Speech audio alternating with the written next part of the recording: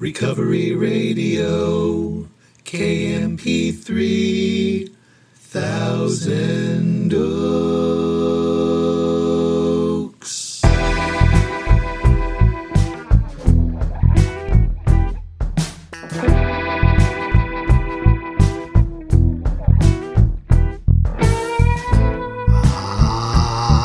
Yes. You're listening to the Recovery Radio podcast on KMP3. I am a member of Alcoholics Anonymous, and I will be your host. You can email me at sarcasticbigbook at Gmail. You can follow me on Instagram at sarcastic.aa.book. And as always, I am glad you're here, listening one more time. Thrilled. Love it. Means a lot to me. It really does. I am grateful that I'm sober. Talk about it all the time.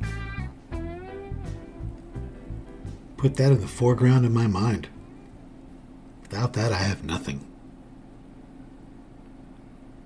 I can't believe how often that's not in the foreground of someone's mind. It trips me out. People in Alcoholics Anonymous. Sober alcoholics. It's not in the foreground of their mind. I am real clear. Without that, I have nothing. Nothing. I'm not sober because of my own power.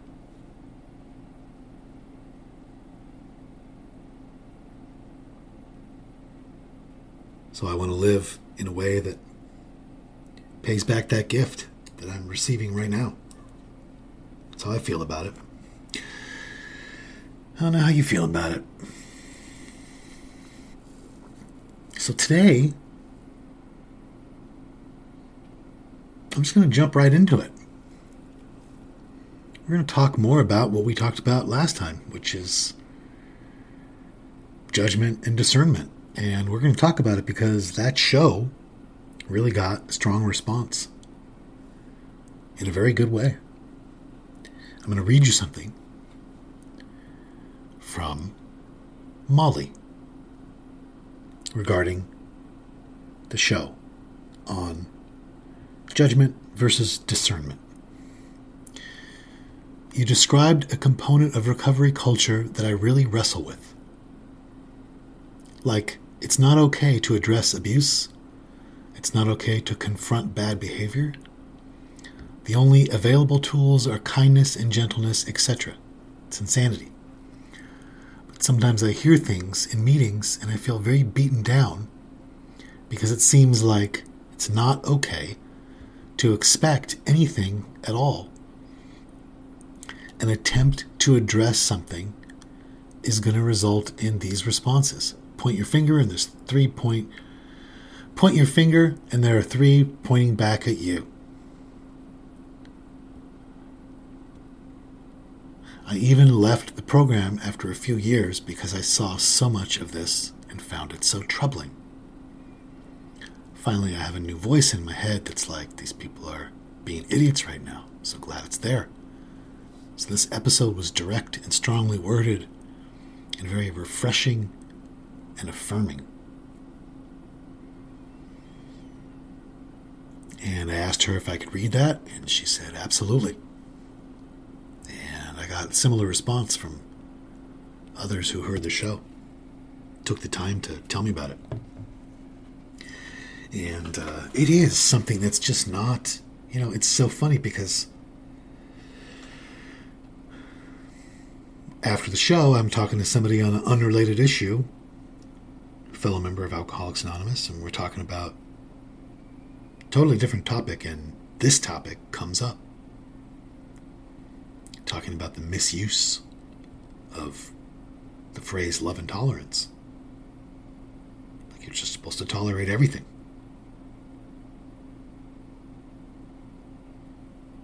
I mean, this is a complex and personal thing that we could talk about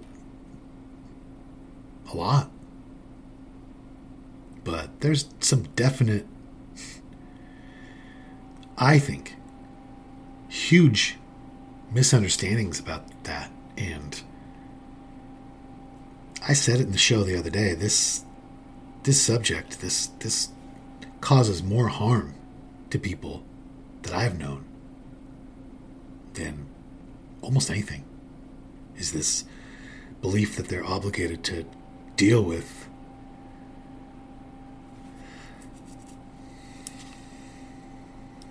bullshit. And then after that, after I was talking to that other person, I'm getting these responses and I do the show on it, I'm talking to this other person, then I'm talking to somebody else today who feels trapped in Alcoholics Anonymous because of this. Actually, two different people. They're talking about how they're just dealing with evil and they're just trying to be helpful to people who are evil. And, the gift of removal sometimes is helpful. I mean, nobody can answer that for you except you and your higher power, but to define the term helpful, what is helpful? That's a big deal. I used to think that helpful meant doing what they ask.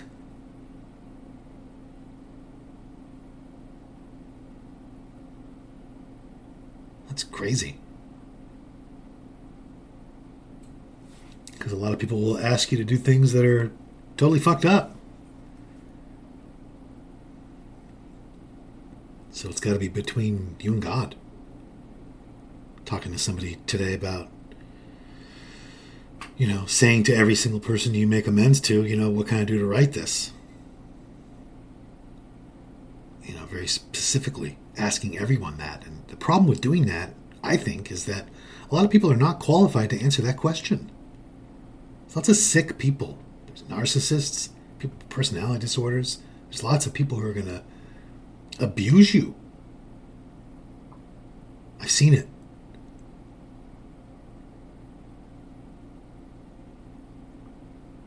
And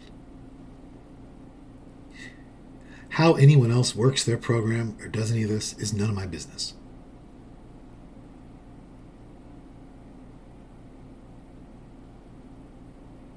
But I know, like I said in the other show, a main reason I'm happy is because this stuff we're talking about now is largely solved.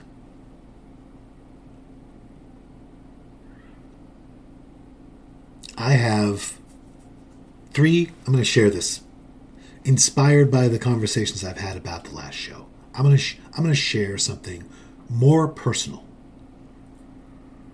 on a more personal level about this.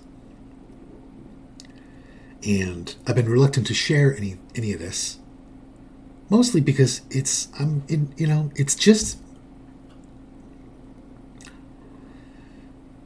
I went to school for counseling, but I'm not a doctor, I'm not a therapist, I'm not qualified to, this is just one man's opinion. None of this is in the big book, and none of this is, so I always have a hard time sharing anything that is not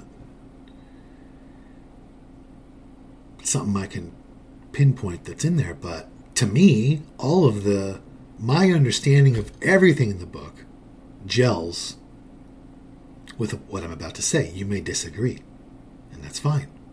But everything I'm about to tell you gels with my understanding of the plot of recovery and the application of the 12 steps in someone's daily life. I have 3 different categories that people are in. Not 4, not 2, not 1, not 5, 3.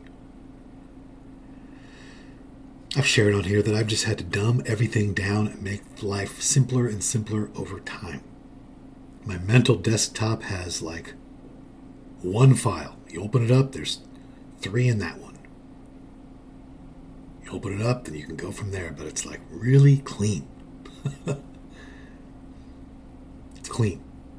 It's simple. It's had to become that so that I could stay present and out of my head and helpful, possibly, for other people while honoring my authentic self.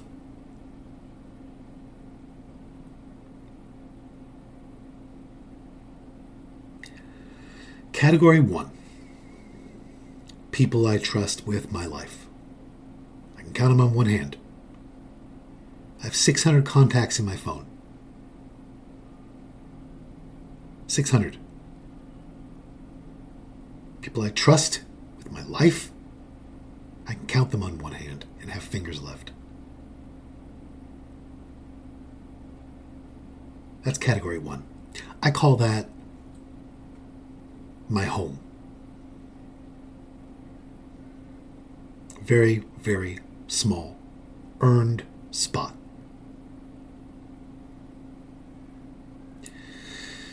And then I have what I call the yard. A lot more people in the yard. And they're made up of people who either I'm convinced want help and are trying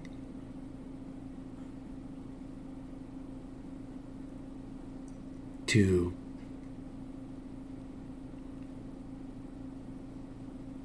for lack of a better way to put it, be good in the world. Everybody knows what that means. It's not complex. Or it's people I trust more than not, or a combo of both. But they're in the yard. There's lots of people in the yard. There's some people that I'm comfortable having on the porch, and there's some people I'd rather they stay next to the gate that circles the yard. But there's the yard.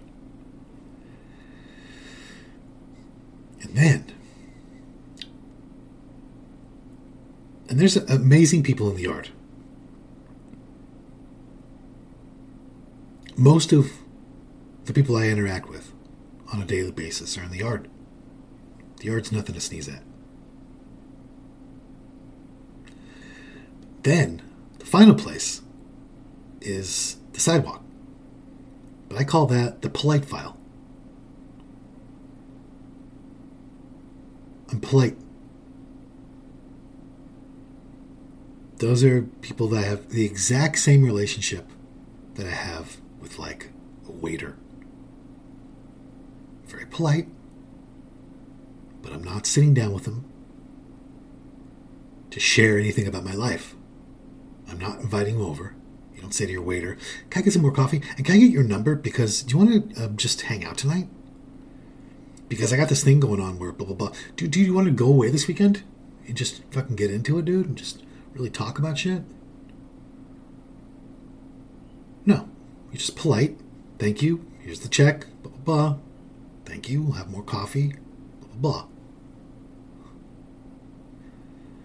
That's the biggest section.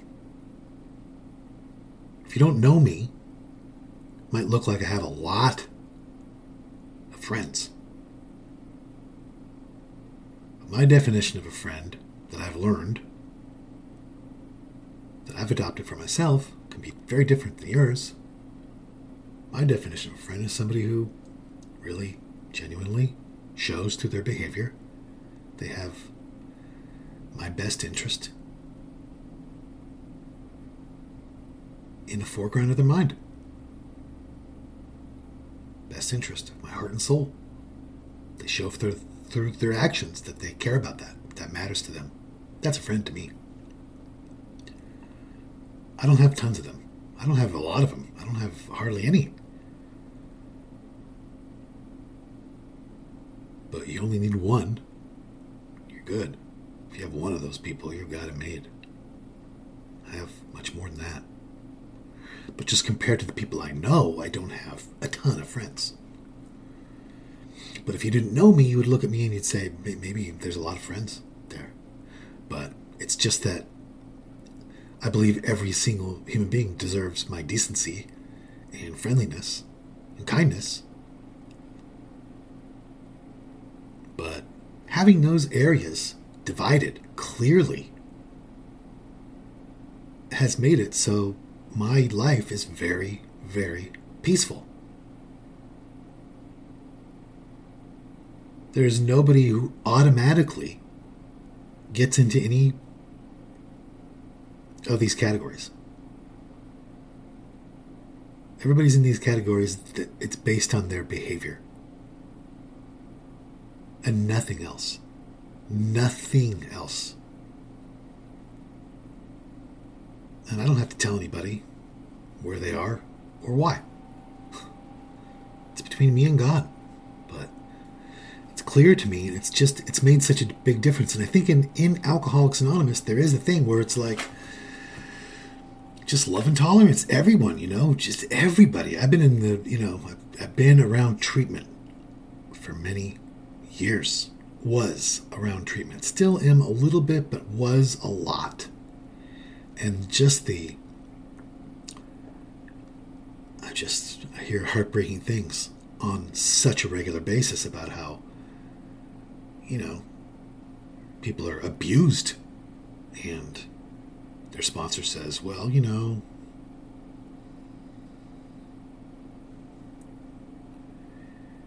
it's just twisted around. Like there's something wrong with you for not wanting to be around everyone. Like if you were spiritually fit, everyone would be okay with you all the time. Everything everybody did, you'd be fine with it. If you're spiritually fit, anybody could do anything and you'd be just, levitating. Bullshit. Just my opinion, but I think that's total bullshit. I think that really fucks people up and harms people and makes them feel trapped and confused and belittled and scared. And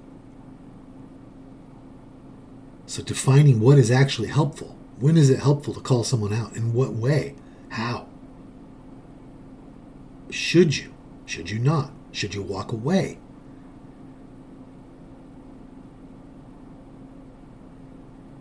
Should you avoid them? I mean, the implication that if you avoid certain people, it's because you have a resentment or you're not spiritually fit is crazy. There's people that you should avoid.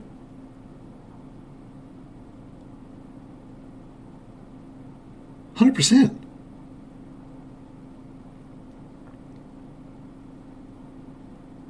I learned all this because I learned it all the hard way. All of it the hard way. Everything I'm saying, I learned the hard way. I used to make the argument at the other end of what I'm saying now. Years ago.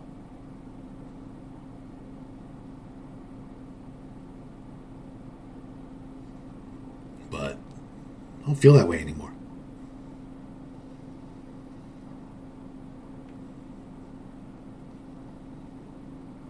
I just don't.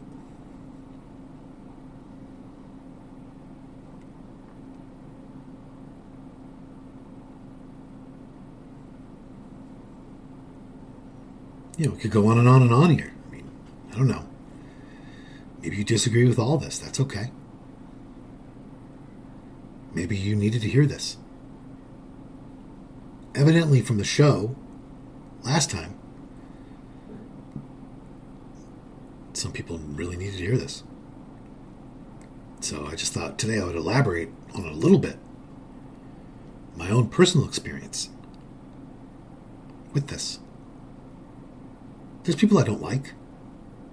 There's people I'm convinced have no interest in being good.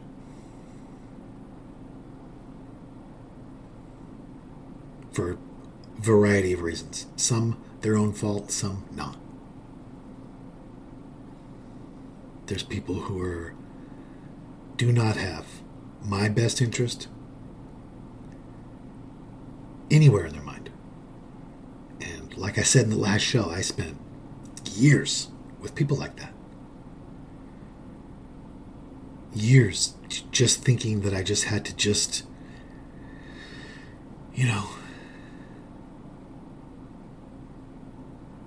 treat everyone with the same access to my heart is the best way to put it. And I do not feel that way. As a matter of fact, I think it's really irresponsible now, were I to do that.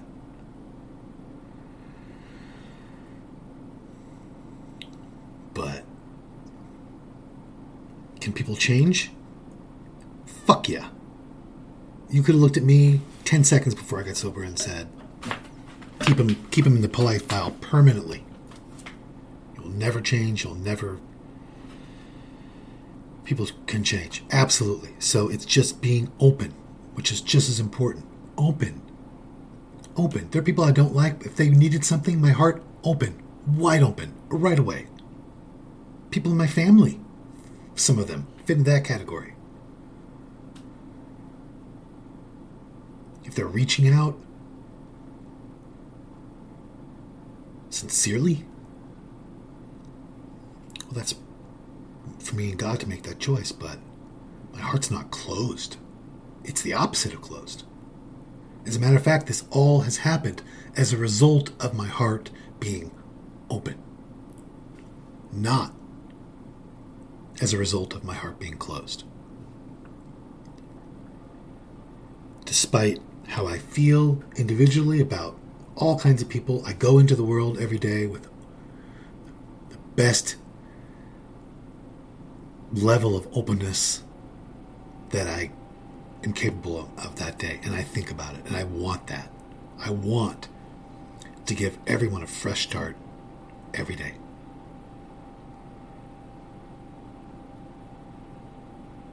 If that makes sense. I hope it does. So, hopefully, that helps someone. Yeah. The house, the yard, the polite file. It's not in the big book. That's okay. Maybe you disagree. That's okay too. I'll just put you right in the polite file if you disagree.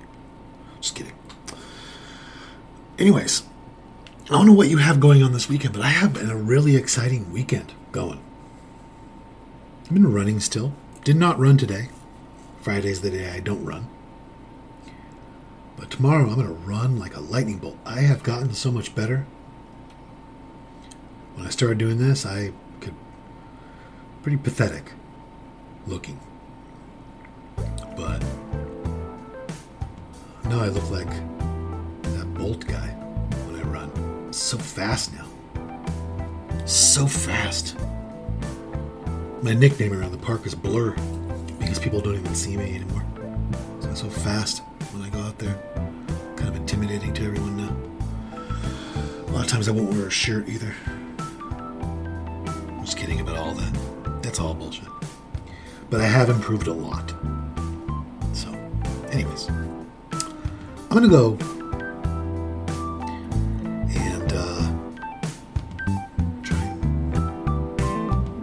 be good to the weekend.